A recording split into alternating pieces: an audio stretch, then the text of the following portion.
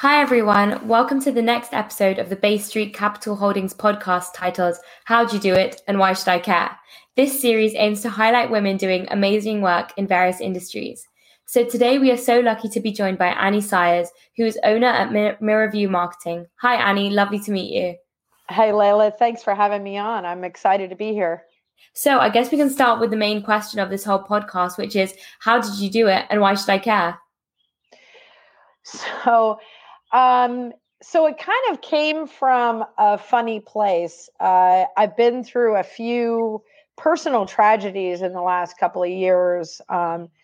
My husband passed away from a very rapid cancer. My mother passed away a year later, and in between there, I actually broke my back. It was the third time I broke my back. And so my kids were like, yeah, Mom, you're done. You can't do. So knowing that I went out through all that, I was a horse and dog trainer. And the third time I broke my back, my kids were, Mom, you could have died. And I could have been paralyzed for life. And that would have been, a huge change for me. And so right after my mom passed away, that was January, February, March, they locked down the country for COVID. And so here I was, a dog and a horse trainer and a nutrition coach. And what's the last thing people want during a pandemic? Nutrition coaching, right? Yeah. They don't care about nutrition. They're eating ramen noodles in the basement and Twinkies, So that put everything on hold. And it took me 6 months, and I worked as a police dispatcher because I've worked in emergency services for many, many years off and on.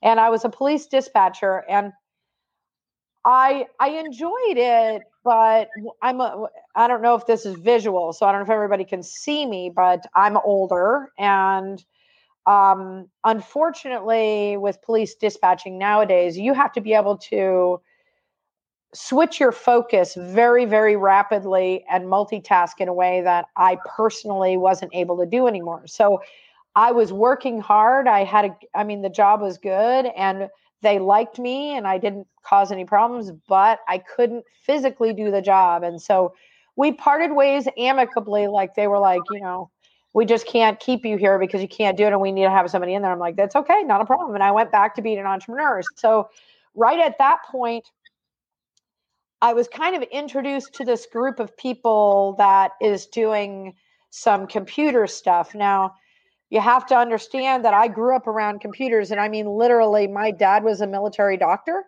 And so computers were like from the time I was in, first or second grade, we were around computers. And so this was in 1970 before the internet. The first internet was military doctors sharing data. And so my dad was in the forefront of that. So I programmed, I built my own computers for years, that kind of thing. And so, and I don't do that anymore. I'm lazy. I'd rather buy a pre-built one. But so I had been helping people with like LinkedIn and Facebook and things like that. And this group of people approached me and said, hey, you've been doing this stuff. Why don't you come in and join us? And so I was like, hey, that's pretty cool. I can do that. So I kind of joined this group, and this group was doing websites and lead generation for contractors. And right after that, like 2 months after that, so we're talking November, December of last year, I got introduced to this other group, and they're doing software as a service through advertising and lead generation through messenger marketing. And it was like it hit every piece of what I am. So it hit that computer, it hit that I like to connect people, that service to people.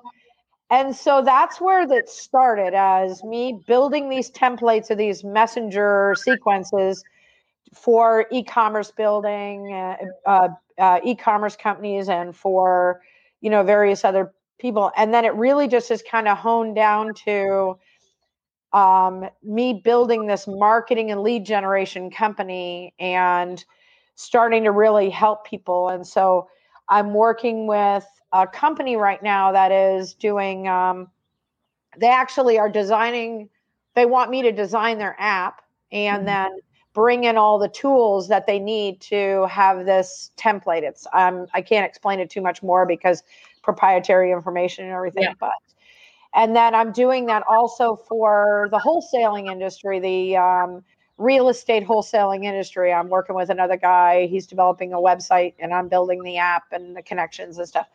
So really that's how I got here. And why do you care? Because the numbers of people who are on Messenger is 96% in the United States, and it is the new marketing generation. Yeah. So a lot of the big companies are really starting to get in. And people look at chatbots as they're kind of clunky, but this is like a finesse. So you can bring your entire lead funnel into the Messenger marketing, and it's so powerful. And it is really, nobody knows about it. And so I've always been kind of like this on the forefront technology. I've always been, like connecting people. I like talking to people. I like helping them. And I can do this thing and help them with their businesses. So that's the whole story of how I got here. So that's awesome story. Yeah, awesome. So I guess you touched upon it a little bit because your dad was sort of a military doctor, but what also inspired you to join the industry? I mean, was there a pivotal moment in your life? Pivotal moment for me, I think it's always been like, I've always been one of those, I like the next gadget. I like to be on the forefront of things, like, yeah. And I like things that work. So I'm always somebody who, like, I'll try something and I'm like, yeah, this isn't quite it. I'll look for an alternative and I'll do this and I'll do this and I'll do research and I'll find it. And I'm like, this is what I like.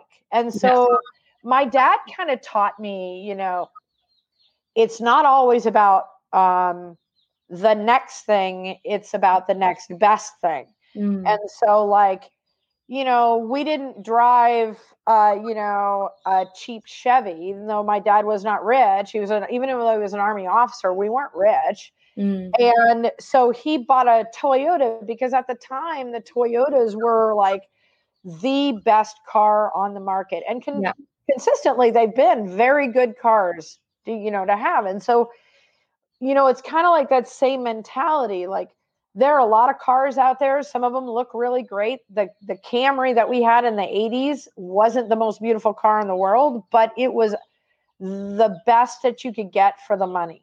And so for me, it's kind of that same attitude. Like, I learned that from very beginning, and I just have always loved the technology side. Yeah, that's awesome.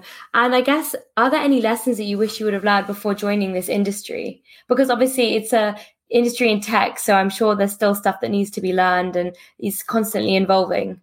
Yeah. And so when I got involved with that first group, so there's a couple of things that I've learned over the years with my business, and even more recently with this tech thing, which is, one is the iteration that you're in now is not ever the final iteration.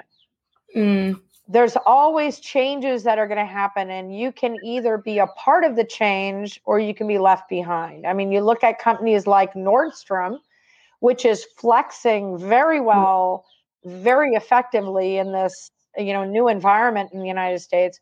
And then you look at companies like Kohl's, or some of these other big big industries that are going out of business because they can't change direction enough to stay up with what is going on. And that, everybody's like, oh, COVID and the pandemic and everything, but change is inevitable. And so if you can't have a plan or have an idea of what you're going to do when the change comes, then you're going to have a problem and fail. And when I got involved with that original company, with that original group, they were the trainer wasn't great. And so you weren't getting what you needed to understand how to plan and flex for the next thing. Yeah. So the secondary group that I got into, the training was phenomenal. The help was phenomenal. It was worth every penny that I paid to train with them. And it changed the way I look at things in a broader sense. So sometimes it takes a couple of tries to get the right answer. I think that's the second thing. You know, the one of the things that makes America so amazing and so phenomenal is that nowhere else can you try and fail like you can in this country. Yeah. You know? And that's not a bad thing. Everybody thinks a failure is a bad thing, but you know, it's like Thomas Edison said, you know, there's 10,000 ways not to make a light bulb, right? But it took 10,000 tries before he got the right one. And so you don't be afraid to fail. Now, like if you run out of money, that's a whole nother thing, you know, but don't be afraid to look at that goal and say, okay, what is my next action that I have to do? Okay, well, it's not that one, then I got to do something else. You know, what is the next thing I have to do to be successful with this? Yeah, that's very interesting. And I guess my next question would be, following on from that, what would be some advice you would give to somebody who is wanting to join the marketing industry? That's a good question. It actually brings me back to that original, the two groups, the first one, then the second one. When I joined that first group, it was about being a technician. So marketing is, you know, there's a lot of tools, a lot of things you do. So in the marketing world, there's this first idea that it's like, okay, here's how you do this thing. Okay, so you do this thing and then you do this thing. But when I got into the second group, they were more like, actually, it goes back to me also being a paramedic. When you're an EMT, you are basically the boo-boo bus. You know, somebody, you know, they cut their arm, they break their leg, then you go in the ambulance. And an EMT has a very narrow, very specific set of skills. When you're a paramedic in school, they teach you always ask why, and you're the last person. So it's like, you know, that whole the buck stops here.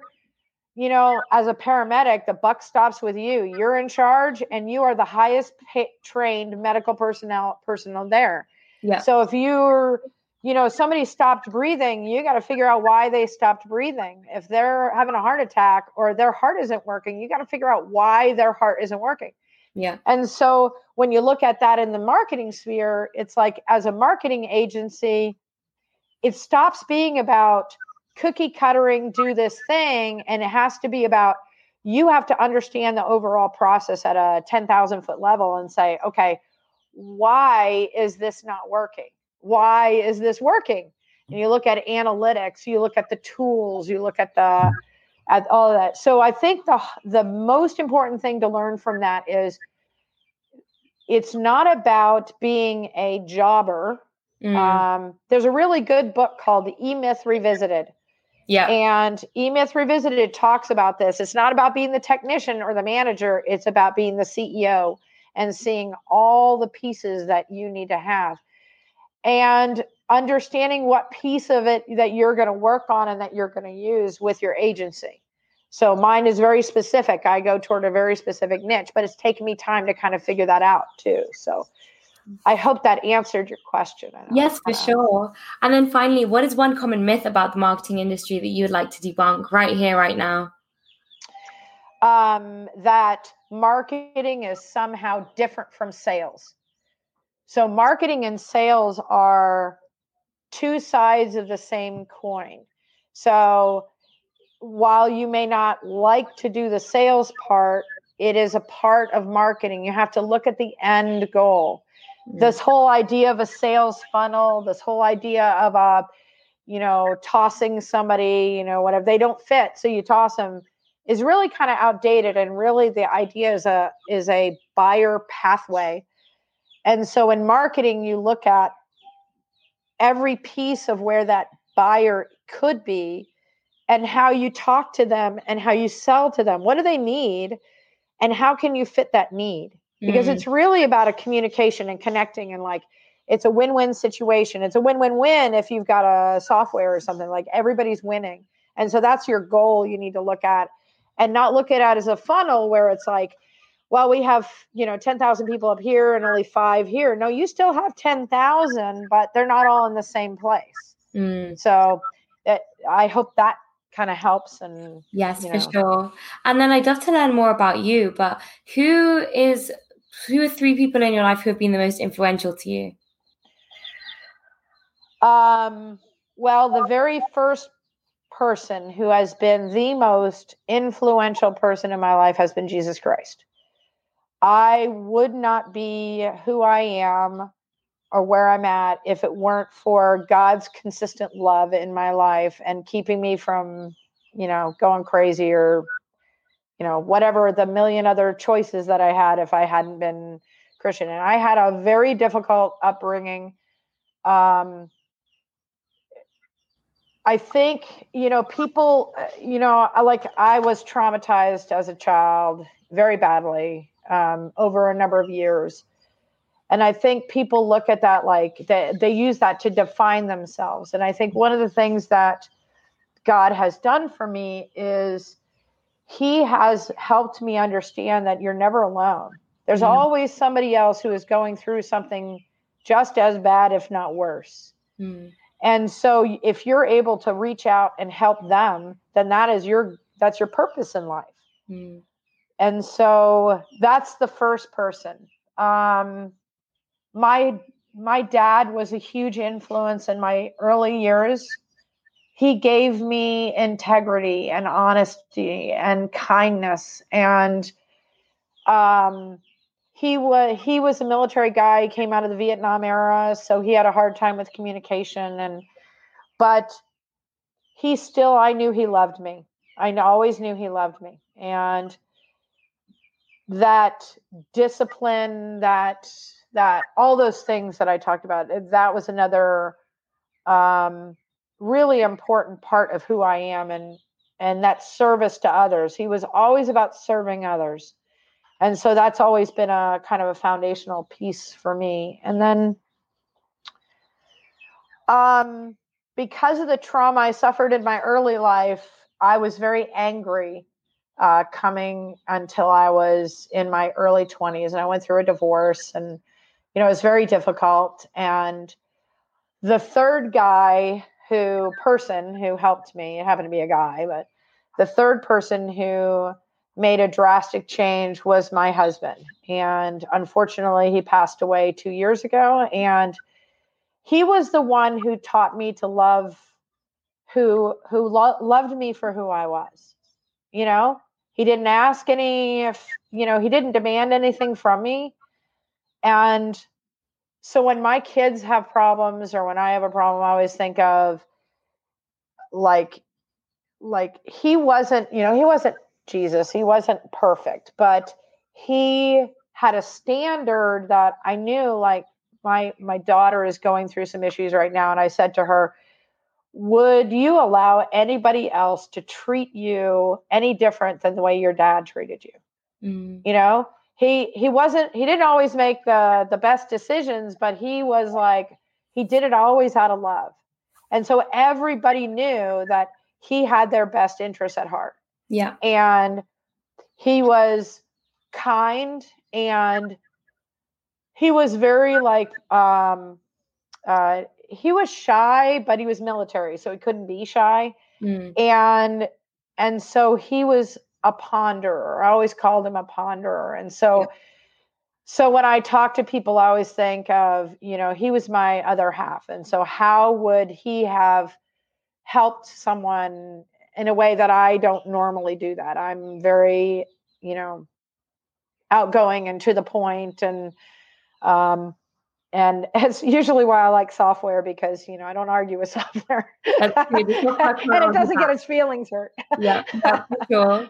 And then finally, to round off our conversation, is there any advice that you wish you gave yourself at any point in your life? There's a lot of advice. A lot.